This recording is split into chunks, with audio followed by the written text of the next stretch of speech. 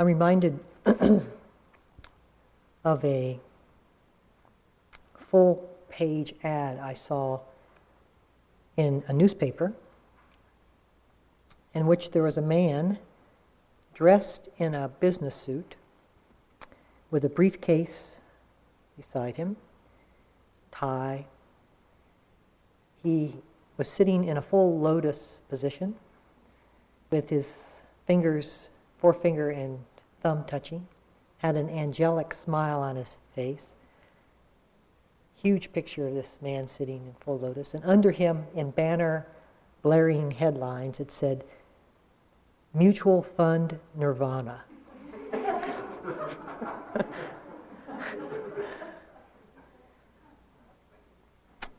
Now, the reason we laugh at that is because it's so obvious that there's some inconsistency in views.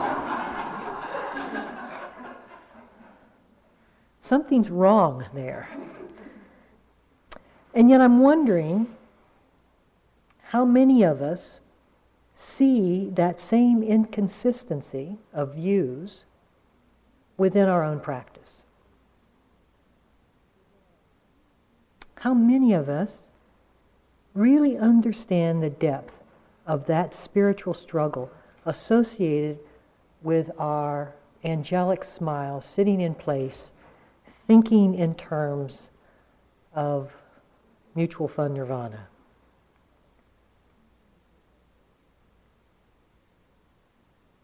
So I'd like to talk tonight about that conflict, if I could. And I'd like to just offer a story from the Buddhist literature. The Buddha was in attendance with his monks around when a couple of ascetics of that time came into his circle. One of them was a dog ascetic and the other was an ox ascetic. And it was described in the scene that the dog ascetic was somebody who crawled on his hind legs and only ate when people threw food on the ground. He ate like a dog, and he was said to curl up in dog fashion by the Buddha's feet when he is attending. The ox ascetic had a fake tail on him, again crawling on his hands. I mean, this must have been a scene, right? If you can just imagine these two people come crawling in and sort of slurping and acting like dogs and cows. And yet the Buddha had enormous respect for that. There was no sense of belittlement at all. And in this particular sutta, one or the other of the ascetics says to the Buddha, maybe barks or I don't know, but anyway, communicates to the Buddha, he says, where will my training lead me? And the Buddha said, I don't want to answer that. Don't make me answer that. And as the way of these suttas go, he was asked 3 times by this ascetic. And finally, under those forced conditions, the Buddha said, the best thing that will happen to you, the best thing, is that you will be born a dog or a cow in the next life. Suddenly, one or the other of those ascetics stood up, and it said, of course, that he joined the Sangha of monks and lived happily ever after. But the point was, I think the Buddha was trying to make, at least it is the point that I took from it, is that if we get into the wrong view of what we're doing, if we have the wrong context of where we're headed and what we're working for, we actually complicate the problem. We create more struggle and difficulty for ourselves. And in the often quoted yet very appropriate analogy of the raft that the Buddha talked about, he said that right view, was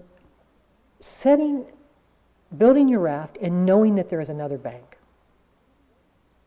Knowing that there is freedom. And you see the other bank.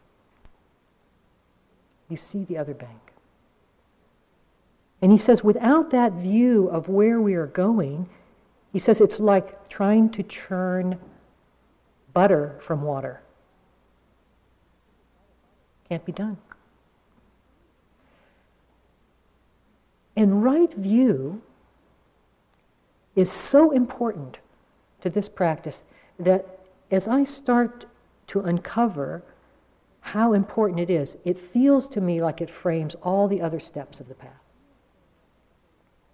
Last night, Narayan spoke very nicely about right or wise effort. And as we begin to understand how these different links or steps in the path work, it's not so much a hierarchy of 1 through 8 that you work, but rather, if you think of it more as a circle, and each of the links of the path spread around that circle, each feeds the other in a myriad of different ways. And from that circled perspective, each one has links to all the other ones. But right view, in some way, establishes the context for everything else to follow. Now, when we wake up in the morning, the first thing we do is we open our eyes and see a life of separate things.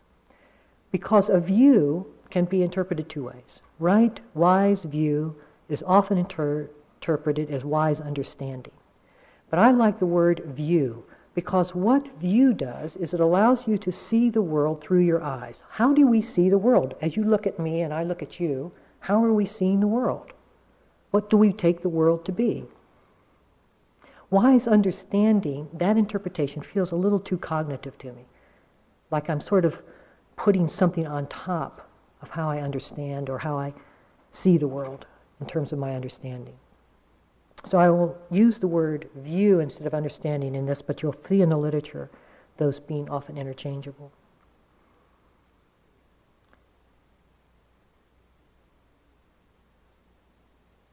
So how do we see? I mean, how do we look out? I'm sure the man sitting in full lotus was looking out just as we are and thinking, oh, great, mutual fund heaven. Because how we take the world to be, our practice will duplicate the strategies and efforts of that view. And if we see the world in terms of separation, then our efforts will go towards eliminating separation or struggling with it or somehow negating it. But in any sense, it's seen as a hindrance, as an obstacle, as a barrier. I was once with Nisargadatta Maharaj in India in 1980, before he died.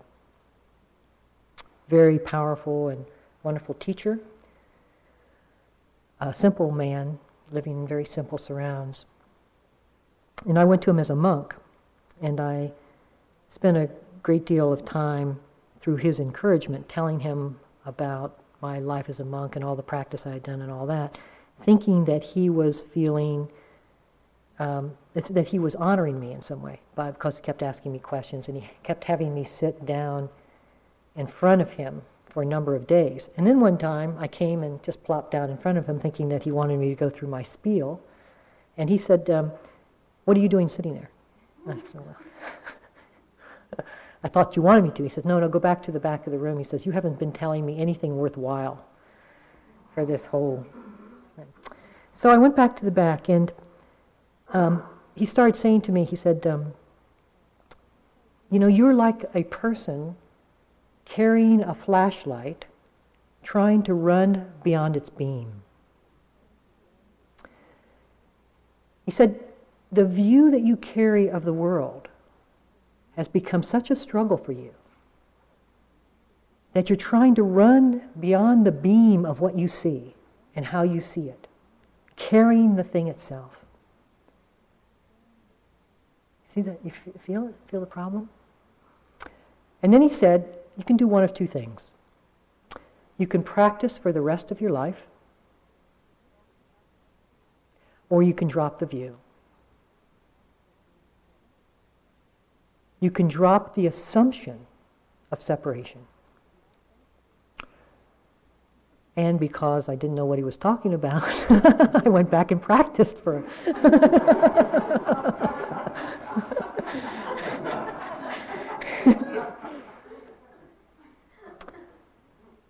But the beginning, he cracked the egg. He tapped me on the shoulder. He, in his very quiet way, woke me. Because I started to realize that what I was seeing was not the truth. It was my assumptions I kept placing upon life itself. I would wake up with that assumption of me and you. And then everything throughout the day reinforced those assumptions. And that I was working with my meditation, with my spiritual life, trying to resolve the conflict between maintaining and establishing and holding that view and my heart, which desperately knew a new reality. My heart knew it, and your heart does. For this is not really meditation of the mind. This is not really about doing something to the mind so that we can crack the view and see something different. The mind will continually to perpetuate what it has learned and how it's learned to see. It will throw thoughts, from my point of view, for the rest of our lives at us. And when there is thought, there is going to be an inherent view of separation through that thinking. But there is a dimension to reality that is beyond sight, sound, smell. It's like Twilight Zone.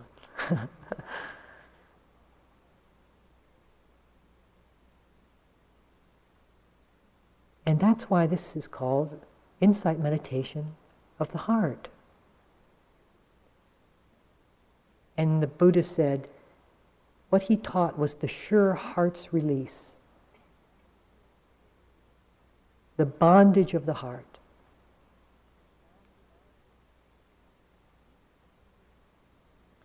Now, science is vastly ahead of our understanding in this way. I am amazed sometimes in reading scientific literature for how close it's coming to the very conclusions that our spiritual philosophies. Let me read you something. This is by a man, a Nobel Prize winning physicist and absolute genius, Richard Feynman. And he writes just a few paragraphs here, is no one inspired by our present picture of the universe? This value of science remains unsung by singers. You are reduced to hearing not a song or poem, but an evening lecture about it. This is not yet a scientific age. Perhaps one of the reasons for this silence is that you do not know how to read the music. For instance, the scientific article may say, the radioactive phosphorus content of the cerebellum of the rat decreases to 1/2 in a period of 2 weeks. Now what does that mean? It means that phosphorus that is in the rat's brain, and also in mine and yours, is not the same phosphorus as it was 2 weeks ago. It means the atoms that are in the brain are being replaced. The ones that were there before have gone away. So what is this mind of ours? What are these atoms with consciousness? Last week's potatoes. They now can remember what was going on in my mind a year ago, a mind which has long since been replaced. To note that a thing I call my individuality is only a pattern or dance, that is what it means when one discovers how long it takes for the atoms of the brain to be replaced by other atoms. The atoms come into my brain, dance a dance, and then go out. There are always new atoms, but always doing the same dance, remembering what that dance was yesterday.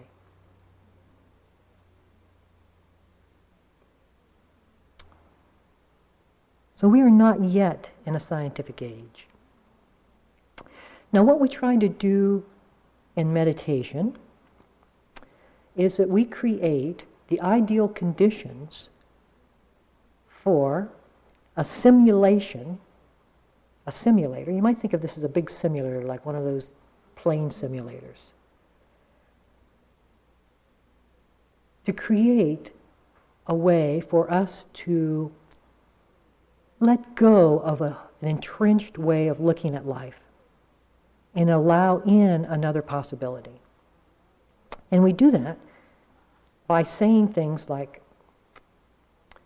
don't judge, hold, don't criticize, or don't resist, or don't hold on, just be aware of. We say things like, relax and be receptive to life and let it come in, rather than in moving and trying to jar or change life in any way whatsoever.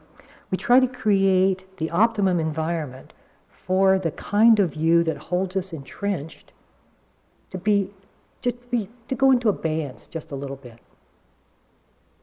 So that the view of separation, which is all the dance of the resistance and of the toing and froing and of the wanting and not wanting and the fearing, just to go into abeyance just a little bit. And we encourage the heart out in the practice, to come forward, self-kindness, to really honor yourself, to honor what it is that's going on in you, and not to struggle with things, because it's in that struggle that it breaks down into a sense of me and that other thing. And so we try to bring forth the view of unification and connectedness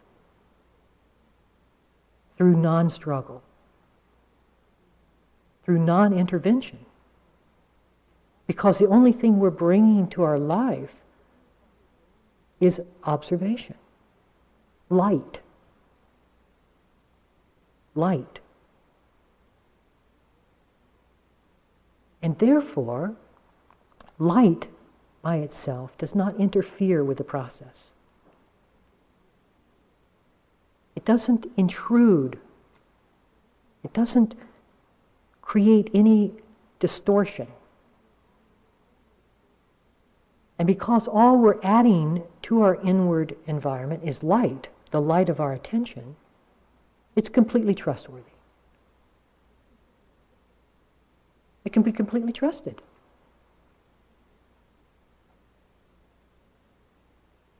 No judgment. I'm not judging it. It's just revealing. It's just what's there. And therefore I can begin to see how it is that I work and distort the qualities of myself all along the way. I can see how when this comes up, I fight against it. When this comes up, I hold on to it. I'm toing and froing and reacting, fearing that this may happen, afraid that it won't, desiring something else. And I see that. I see that that's how my inside works. And the meditation has worked perfectly when it reveals those tendencies and patterns of mind. But we're so used to thinking in terms of wrong view of things being separate from ourselves and being personally related to everything I do, that we take those things as indications that we are bad people, that we're angry people if I see anger, or fearful and I'm a coward. We have patterns that arise from our past which predetermine how it is that we'll even how we will even orient ourselves to this internal work. If self-doubt comes up, or self-condemnation, inadequacy, And all the environment is trying to do is to reveal those things to us. Just through our attention, through light. Just to see them. Not to personalize them. Not to go out here with a conclusion about myself. But just to see them. And when we see them, free of the view of personal struggle,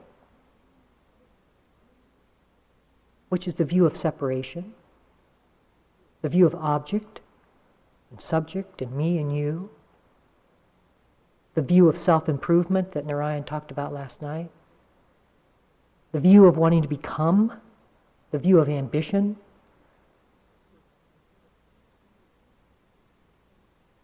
Then, when we sustain or just allow those things less importance, because they're just what they are. Emotions, patterns, thoughts, feelings, attitudes.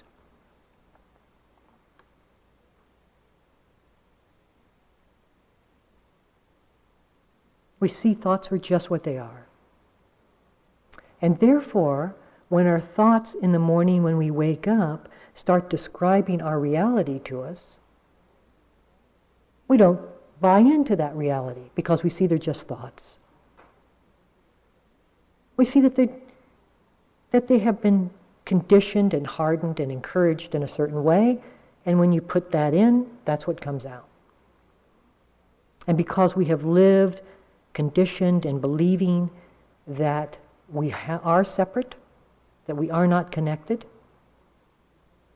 every moment we reassert that opinion, that's what's going to come out. But that doesn't fool us anymore.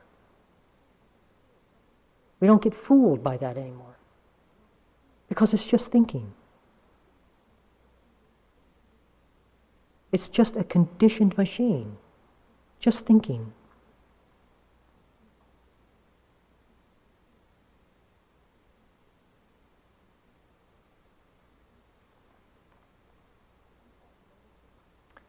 And we start noticing how certain strategies in our meditation are really the strategies that we've lived with our whole lives.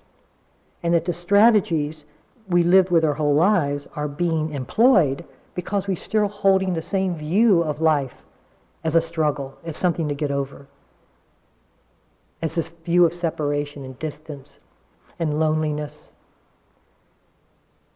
And so, of course, competition and accumulation and ownership and possessiveness and self-serving and aggrandizement and selfishness and greed, those are the methods and strategies from the view of separation. And so I sit down in my meditation, whose whole purpose is to establish a new view. And I just bring forth my old. And I use my old strategies of competition. If any of you have come with someone you know, checking them out to see if they're sitting as long as you, if they're as good of a yogi as you are.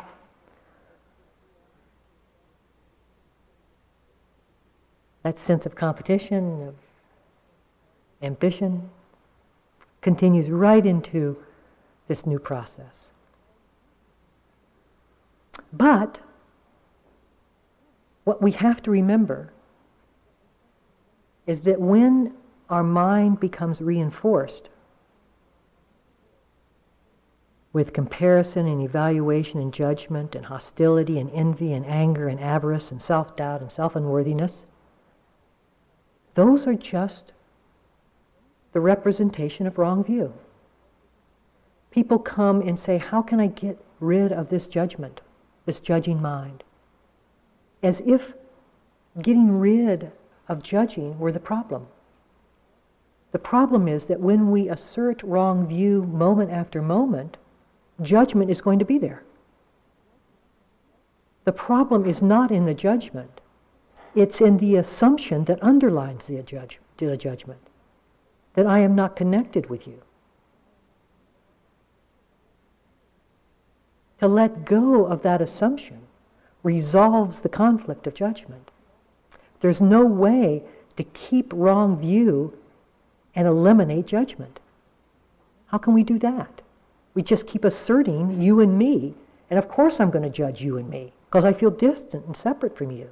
And if I feel distant and separate from you, I'm going to compete against you, or feel less than you, or somehow evaluative or comparative. And so we make the things that come out of the view the problem. The things that arise from the view, the mind states, the struggles, will not cease until the view ceases.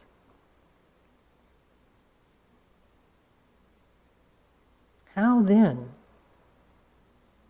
am I to work within right view? How then can I encourage and invite right view into my life? And the first way, as I mentioned before, and I want to re-stress, to re-emphasize, is simply not to believe in this separation. In a book by Douglas Harding, it's called On Having No Head. And he said, for just a moment, picture yourself as if you didn't have a head. And that this is just the way it was, that you weren't looking out through a mind. That this is simply how it is. And therefore there's no me as opposed to you. This is just how it is.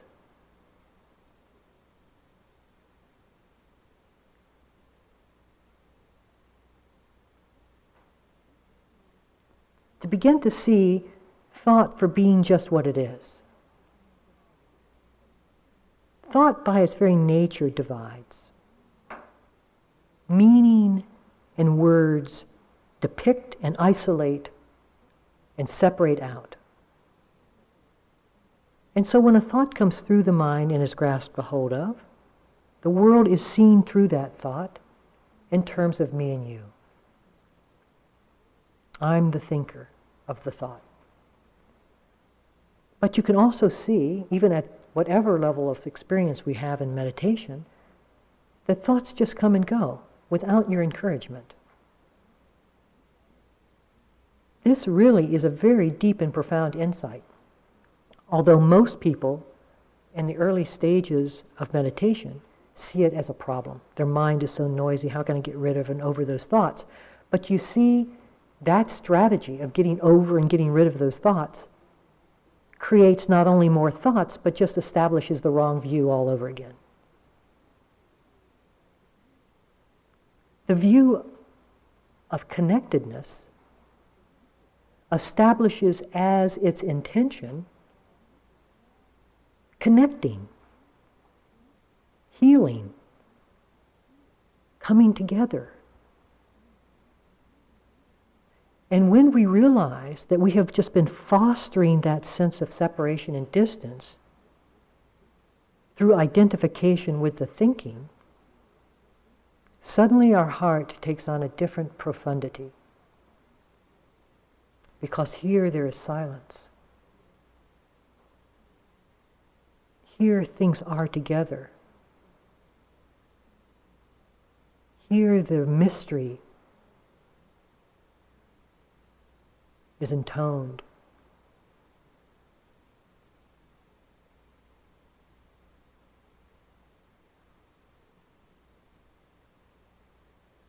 You can feel it settle down on us as I speak.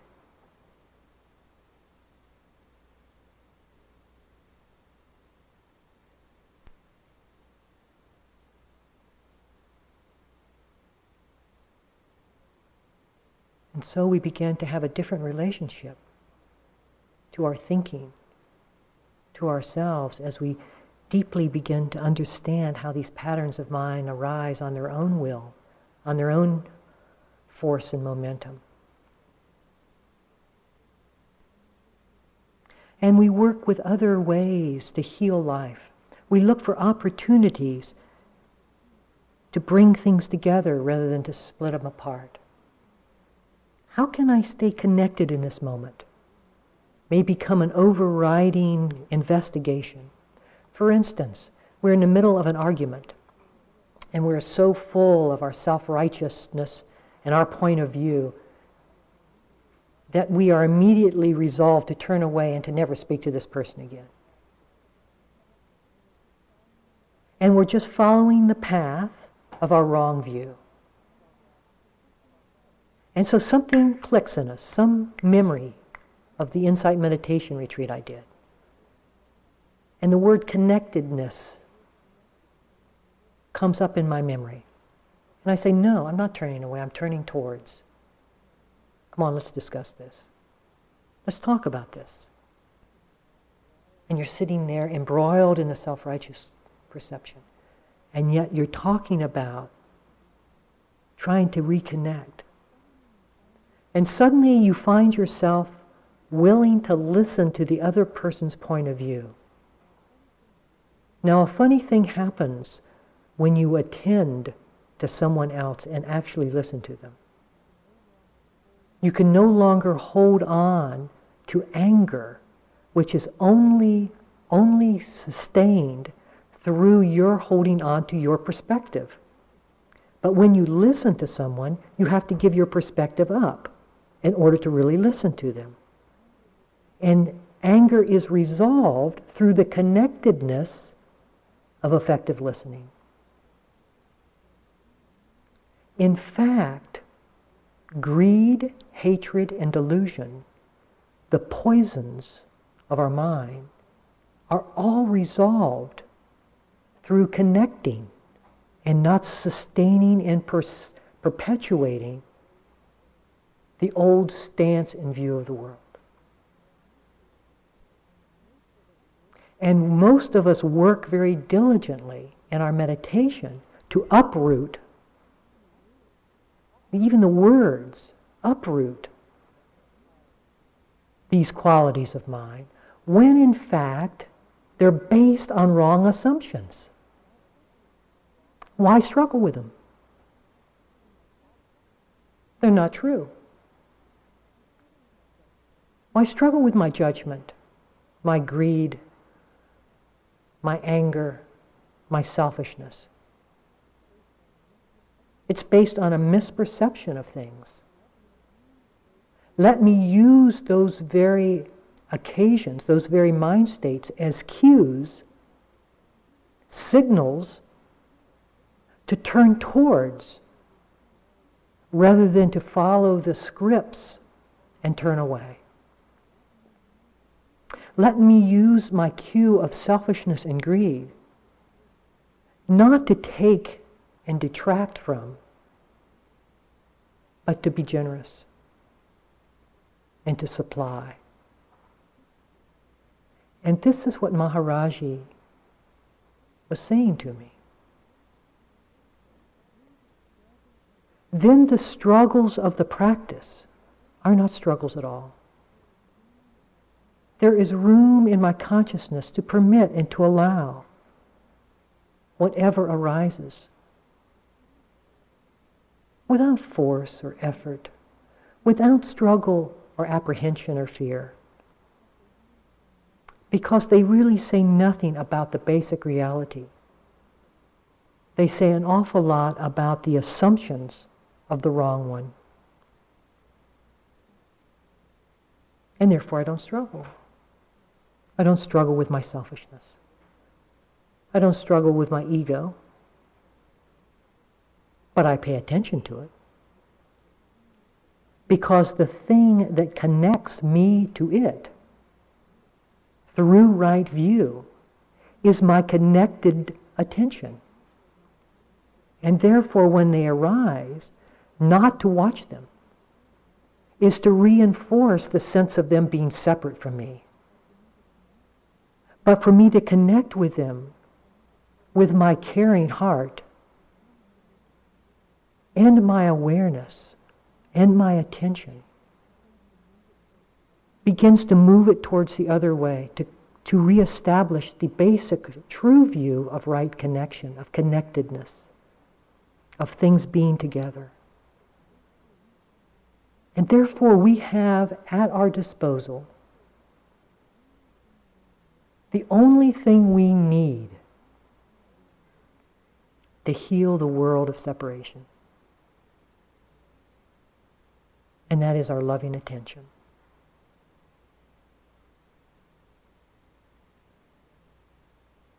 Our loving attention internally for the problems that seem to come through and arise in me, just to see them, not to be disturbed by them. They're the expressions, the perfume of an old way of life, of an old view that has long since been seen through, or you wouldn't be sitting here, of a statement of fiction, of a wrong syllogism, a poor premise that most of society unfortunately believes. But that's not true. And my heart knows that. And so I go the other way. And I move towards healing. Sometimes trauma can force that healing on us. I did a meditation retreat 3 weeks after the Oklahoma City bombing in Oklahoma City. And everyone who was at the retreat was coming down from a space in which the bomb itself, the explosion, had been so traumatic that it had thrown them into a universal heart. They couldn't, it was very difficult for them to speak about it, but they attempted to say, they said that they had to go to the scene. They had to help out in some way or other. Even if no help were needed, they would do something. Bring water to the rescuers, anything. They could not be benign bypassers. They couldn't be just passive witnesses to this event. You see, when we establish the universal heart, right action is there. We don't have to plan it out. We know what we need to do. And as they were coming down from this group, conscious, heartfelt unity, they were re-entering their separation. And it was so painful for them. And I was there almost picking up the pieces after the event, the second explosion. There was another woman who I met in California at a retreat, who 12 years earlier had had a young son, 5-year-old son, die. And she said that she tried to make sense of it, and there was no sense that could be made out of that event. And yet, she said, there was no way for her to feel any solace, any comfort. Nothing could support her. Nothing felt like it could take away the pain. And what happened was that she settled into a very deep and profound understanding of how her son was no longer in form immediately in front of her eyes, but became part of all form, of the earth itself, of a substrata that contained all human and non-human life. And that she would stand on the earth and know that the relationship was still there. That's from the heart. That's not from the mind.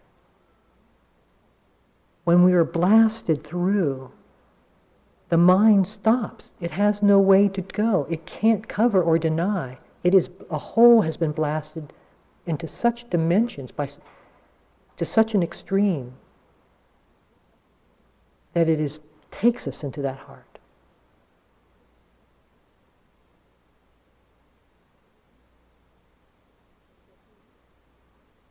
And so here we are, working.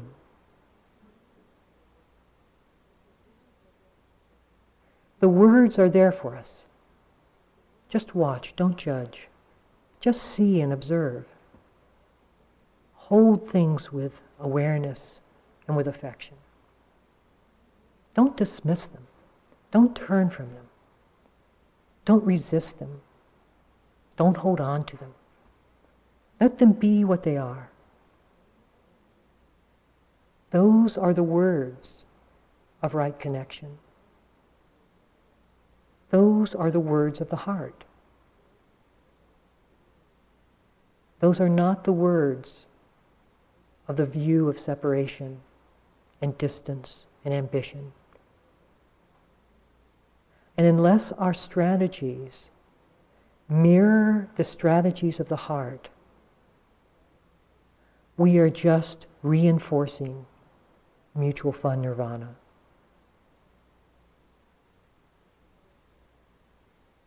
The choice is ours. Could we sit for a minute or two?